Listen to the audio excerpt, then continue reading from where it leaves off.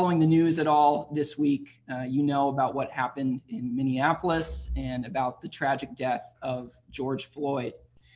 And you might remember that 3 weeks ago, I had a plan for a message and I just shelved it at the last minute to talk about some current events. And one of those current events, of course, was the racially charged incident of the shooting of Ahmaud Arbery. And so in light of current events, I feel like what was said in that message, in the first half of that message, is even more imperative than it was then. And so if you missed that message, I do encourage you at some point this week to go back and listen to it. You can find it in the videos section on our page. It's called Addressing What's on Our Minds. Or of course, you can always find the messages in our podcast feed. If you're not aware that we have a podcast, we do. You can go and look up the podcast in your podcast feed. Just look up St. Paul's Church, Willington, and all of the last 4 years of messages are there. I would also encourage you to go and revisit a message on the subject of race and the church and America from about a year and a couple months ago. I believe it was February 10th, 2019. That message was called Learning to Love. And everything I said there, I want to say again this morning. And I'm not going to do that this week, but I encourage you, if you have a chance this week, if you missed that message or you've just forgotten about it, I really encourage you to go back and listen to it, because it really says what's on my heart and what I would like to say in light of these recent events. But right now, the only thing I want to say about all of that is something simple, and it is this. There really are a huge number of Black men and women in America right now who feel an enormous amount of pain and sadness because of events like these, because of personal experiences they have had, which have demonstrated to them that there are a large number of people in America who don't seem to think that their lives are as valuable as white lives. And in light of that, I think it is just so important for those of us who are followers of Jesus, Black, white, Asian, and Hispanic alike, to be able to say, Black lives matter. And I realize as I say that, that for some of you, you might be going, oh, are you saying that I have to agree with every method or every belief of the official Black Lives Matter movement? And that's not what I'm talking about. I am just saying we should be able to affirm without qualification, enthusiastically, that Black lives matter. We should be able to say that, and we should be able to live in a way that reflects that reality, that God-given reality of the value and dignity of Black lives. And I want to say something. I know that some people hear that phrase, Black Lives Matter, and their first response is to say, well, all lives matter. And that is 100% true. Yes, all lives matter. But given the circumstances, it can be a little rude to change the subject. And I'd like to give an analogy of why that's so. When you have a specific concern, you want some affirmation that that specific concern is being addressed. For example, let's say you suddenly came down with a rare illness that is potentially fatal. And you go to your doctor and you ask your doctor, is there anyone who's working on a cure for this illness? And then the doctor says, well, doctors are working on cures for all illnesses. That's not really going to be very reassuring for you, right? What you really want to hear is the doctor saying, yeah, there are people working on this right now. I can give you the names of some doctors. I can tell you about some treatment plans and some of their theories that they have. You're going to want to hear a specific response to the specific concern that you have. when an entire segment of the population is looking for reassurance that the majority culture really does believe that their lives matter. And the response that they hear is not a specific affirmation of their lives, but this purposeful generalization, that can sound suspicious, right? And we in the church should be able to say, because we know it is the truth, that Black lives matter. And that is the specific concern that needs to be addressed right now. We should be able to give an unqualified affirmation of dignity and value. And that's all I'm going to say about that for now. I encourage us to be in prayer for healing for our nation, for justice, for repentance where there needs to be repentance, for peace, and for our nation to reflect this God-given reality that Black lives matter. And again, I encourage you to go back and listen to those messages. So we're going to continue in the Sermon on the Mount this morning. And I think the passage that we're going to look at has a lot of relevance in light of recent events. If you have a Bible, I encourage you to open up to Matthew 5, starting in verse 38.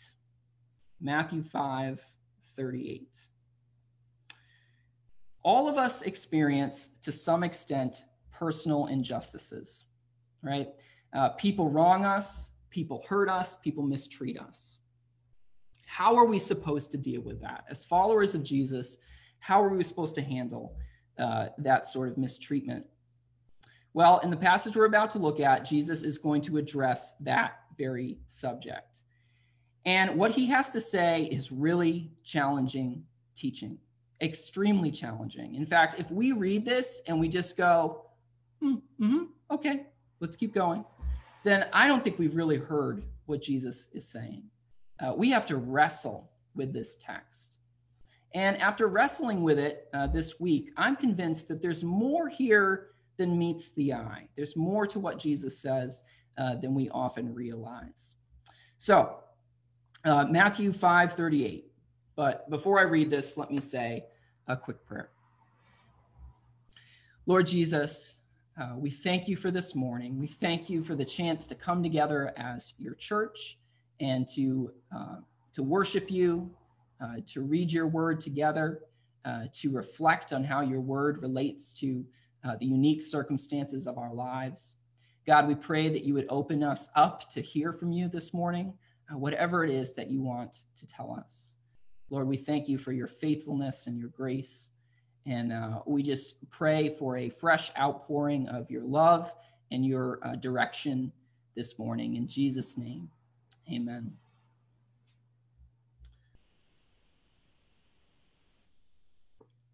You have heard that it was said, eye for eye and tooth for tooth. But I tell you, do not resist an evil person. If someone strikes you on the right cheek, turn to him the other also. And if someone wants to sue you and take your tunic, let him have your cloak as well. If someone forces you to go 1 mile, go with him 2 miles.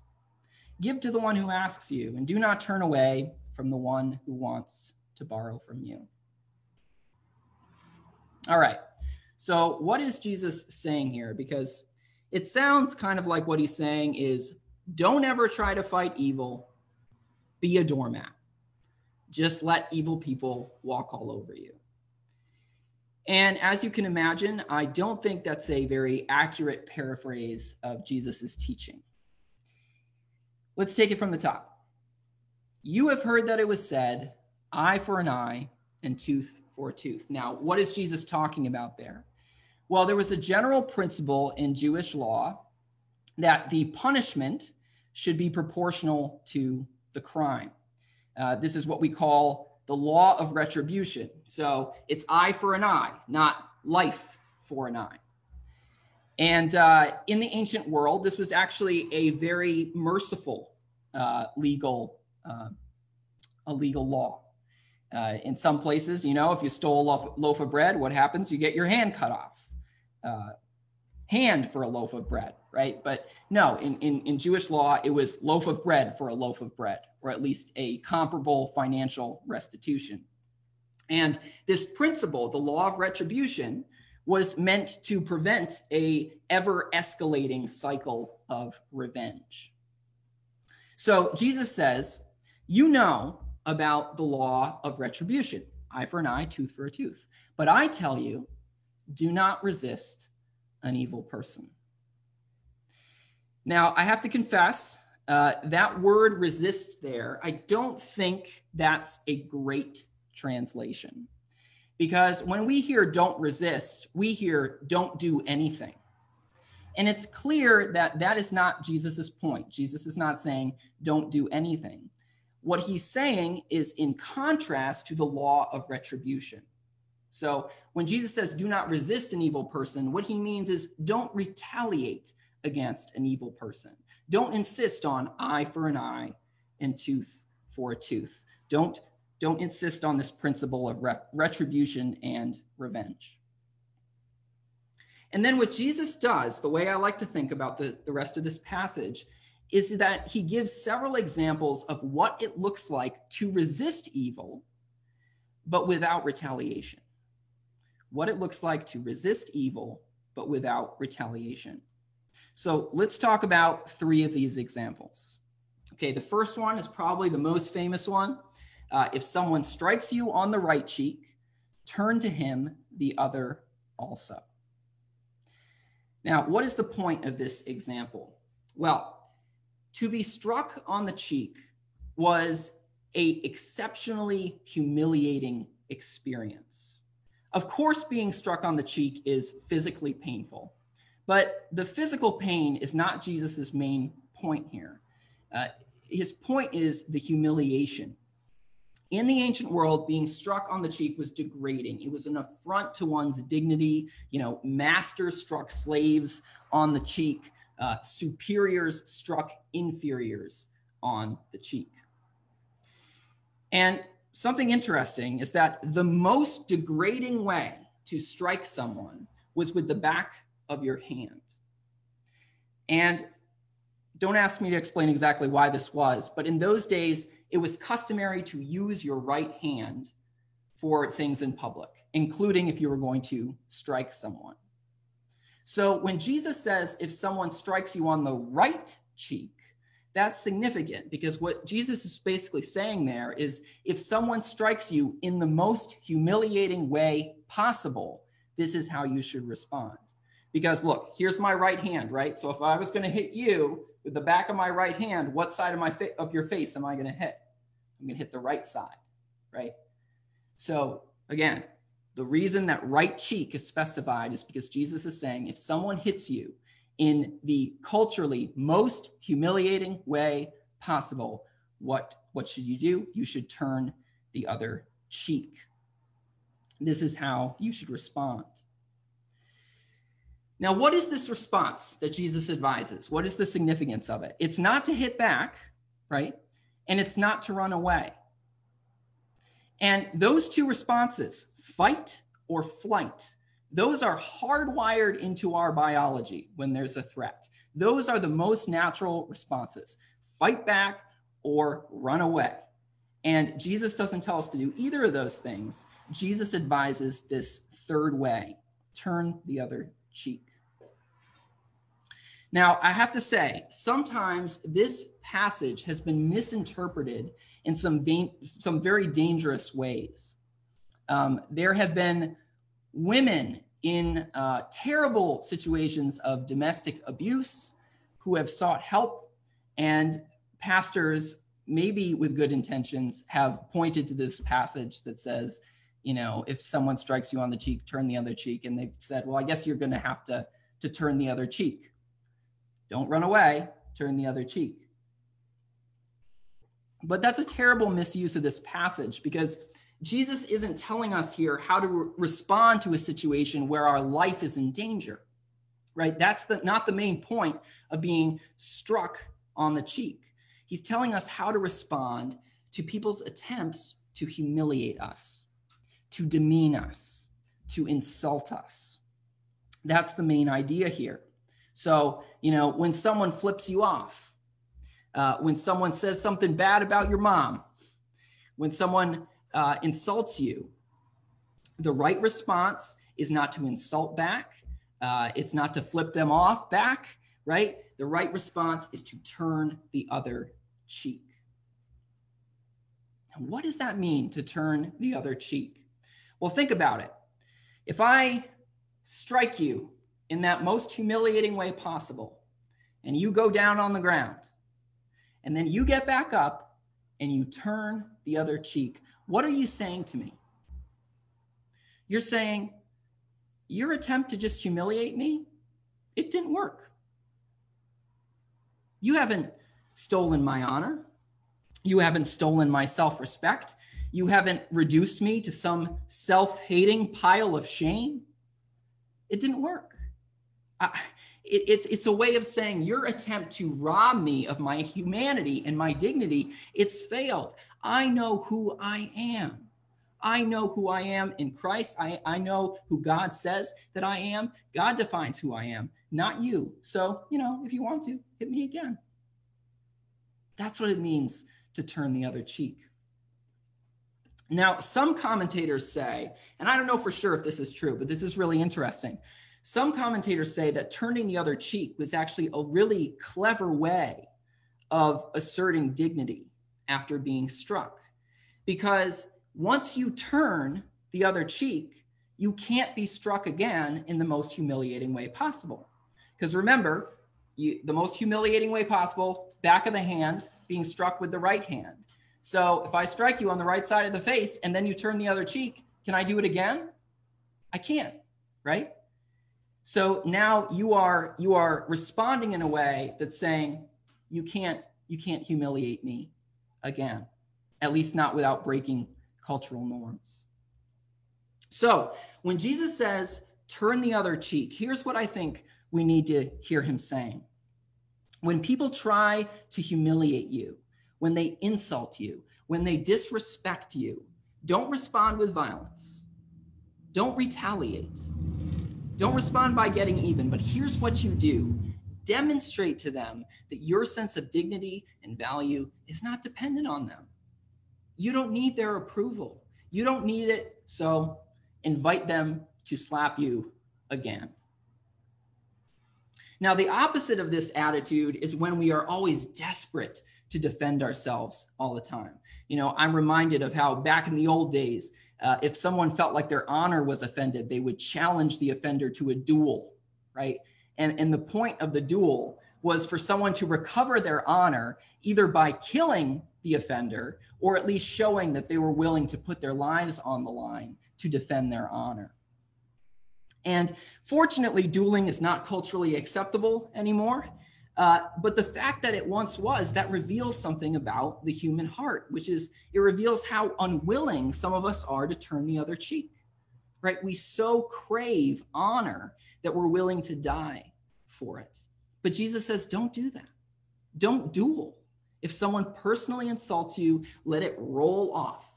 Turn the other cheek.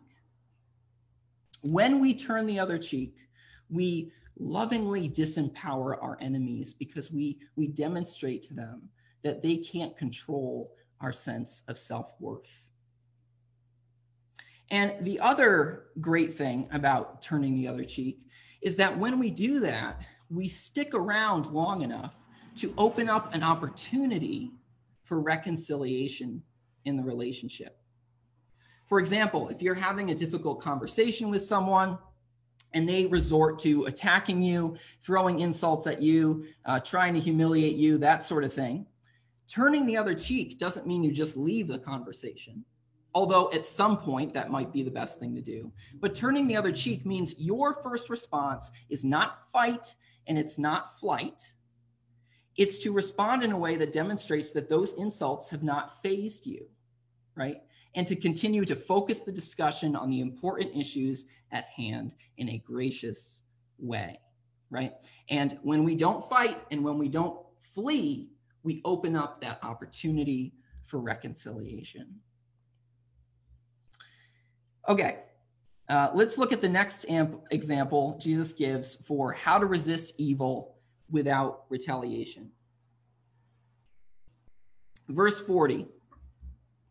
And if someone wants to sue you and take your tunic, let him have your cloak as well.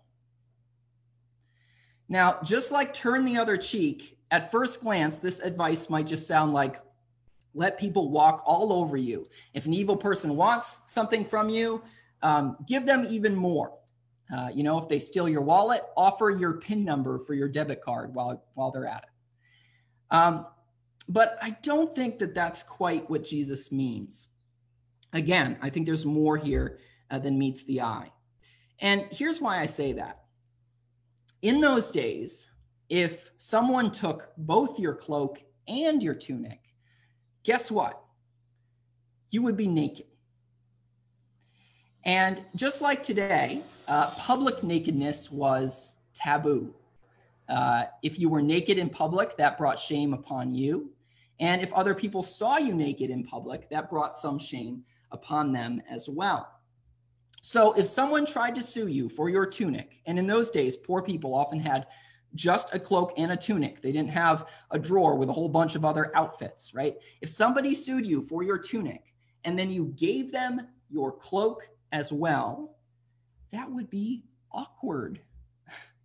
That would be embarrassing for them.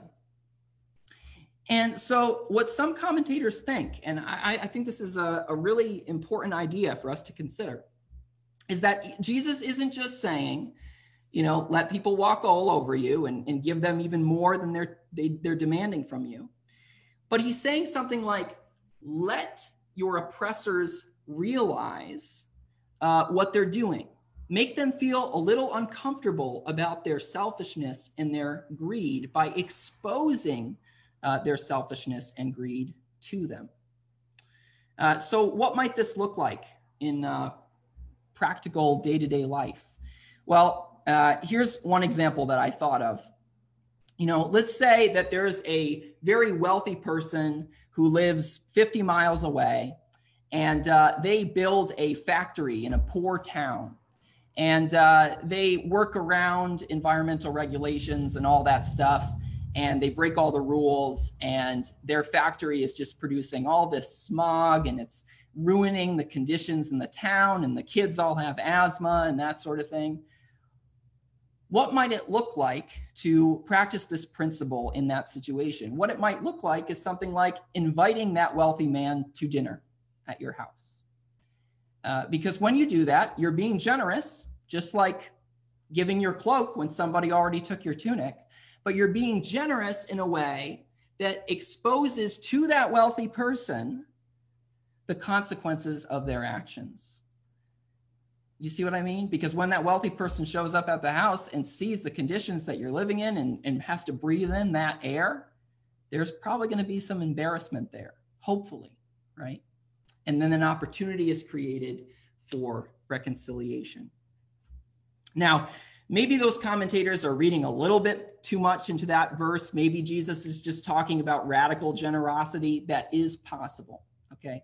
But whatever the case, I think that's an interesting idea to consider.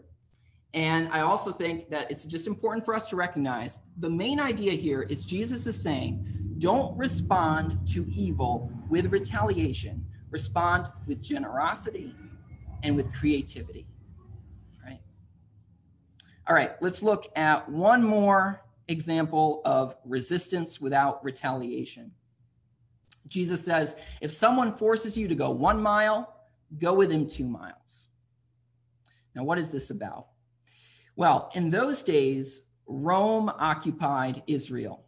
I've talked about this a lot in previous messages. And the fact that Rome occupied Israel was this constant thorn in Israel's side. Israel wanted to be sovereign and free as a nation, but they weren't. And because Rome had control over Israel, there were often Roman soldiers in Israel. And there was this law that said that a Roman soldier had the right to force an Israelite to carry his or her pack for a mile, for 1 mile. And being forced to do that was insulting. It was obviously hard work in the hot sun. You didn't want to get asked by a Roman soldier to carry his stuff. Now, some Israelites advocated for violent rebellion against this injustice, against this Roman occupation. But Jesus said no. Jesus said, if Roman soldiers ask you to carry their stuff, carry it. And don't just carry it for the 1 mile that the law demands that you carry it for. Offer to carry it for a second mile. Now, obviously, Jesus is saying here, show kindness to your enemy, right? That's definitely part of what he's saying. But I think that Jesus is encouraging something more here, because when he says, go a second mile, he is encouraging the oppressed person to gain a sense of humanity and control. Because going a second mile is not something that the Roman soldier can enforce, right? It's a free choice on the part of the Israelite. According to the law, the Roman can only make him go 1 mile. So when the Israelite chooses to go 2 miles, he's doing that freely. And when he does that, he gains a sense of control and power over his oppressor. I can only imagine what that might be like for a Roman soldier. Imagine that some cocky soldier comes up to some poor Israelite and he says, hey, carry my stuff. Yeah, it's pretty heavy, isn't it? And maybe he's mocking him the whole way, pretty hot out today, right? And then imagine that they come to the mile marker and then he goes to take the pack from him. And then the Israelite looks at him and says, you know what? I'm not really doing anything. And, I thought we could just keep hanging out and I can go another mile with you. You see how that throws off the oppressor. You can imagine that maybe after a while, that Roman soldier is going to think, boy, I wasn't too nice to him. Maybe I shouldn't have done that. So going that extra mile, it's not just an act of kindness, although it is that, but it's also an act that gives the oppressed person humanity and control. Now, again, here's what I want us to recognize about all 3 of these examples of resistance without retaliation. In all 3 of these examples, Jesus is telling us to resist evil in creative ways, creative resistance. Now, uncreative resistance to evil is all about fight or flight, right? And it's usually motivated by fear and hate. But creative resistance against evil is motivated by love. And creative resistance creates the opportunity for reconciliation between enemies in a way that uncreative resistance never does. So often we are very uncreative in how we respond to evil. We insult, we get violent, that sort of thing. And Jesus encourages us, get creative. Get creative. Let me finish with an example of creative resistance to evil from history. During World War II, when Nazis occupied Denmark, they made an order that all Jews had to wear these yellow armbands to identify themselves as Jews. So imagine you're in that situation. How do you resist that evil as a non-Jewish person? Do you start stabbing Nazi soldiers in the streets? Do you flee to another country? What do? Well, the king of Denmark, who was not a Jew, he put a yellow armband on himself. And he attended a celebration at a Jewish synagogue, the main Jewish synagogue in Copenhagen, the capital of Denmark. And most of the population of Copenhagen followed suit. Whether they were Jewish or not, they put on those yellow armbands. And because of that, the Nazis had to rescind the order, because with everyone wearing the armbands, it didn't work anymore. It wasn't effective. So that's what creative resistance looks like, right? It's clever. It's not retaliation. It's not violent. It's not fight or flight. It's creative. And in that situation, it worked. So when someone insults you, when they treat you unfairly, when they demean you, don't retaliate, get creative, and open the possibility for reconciliation. Amen.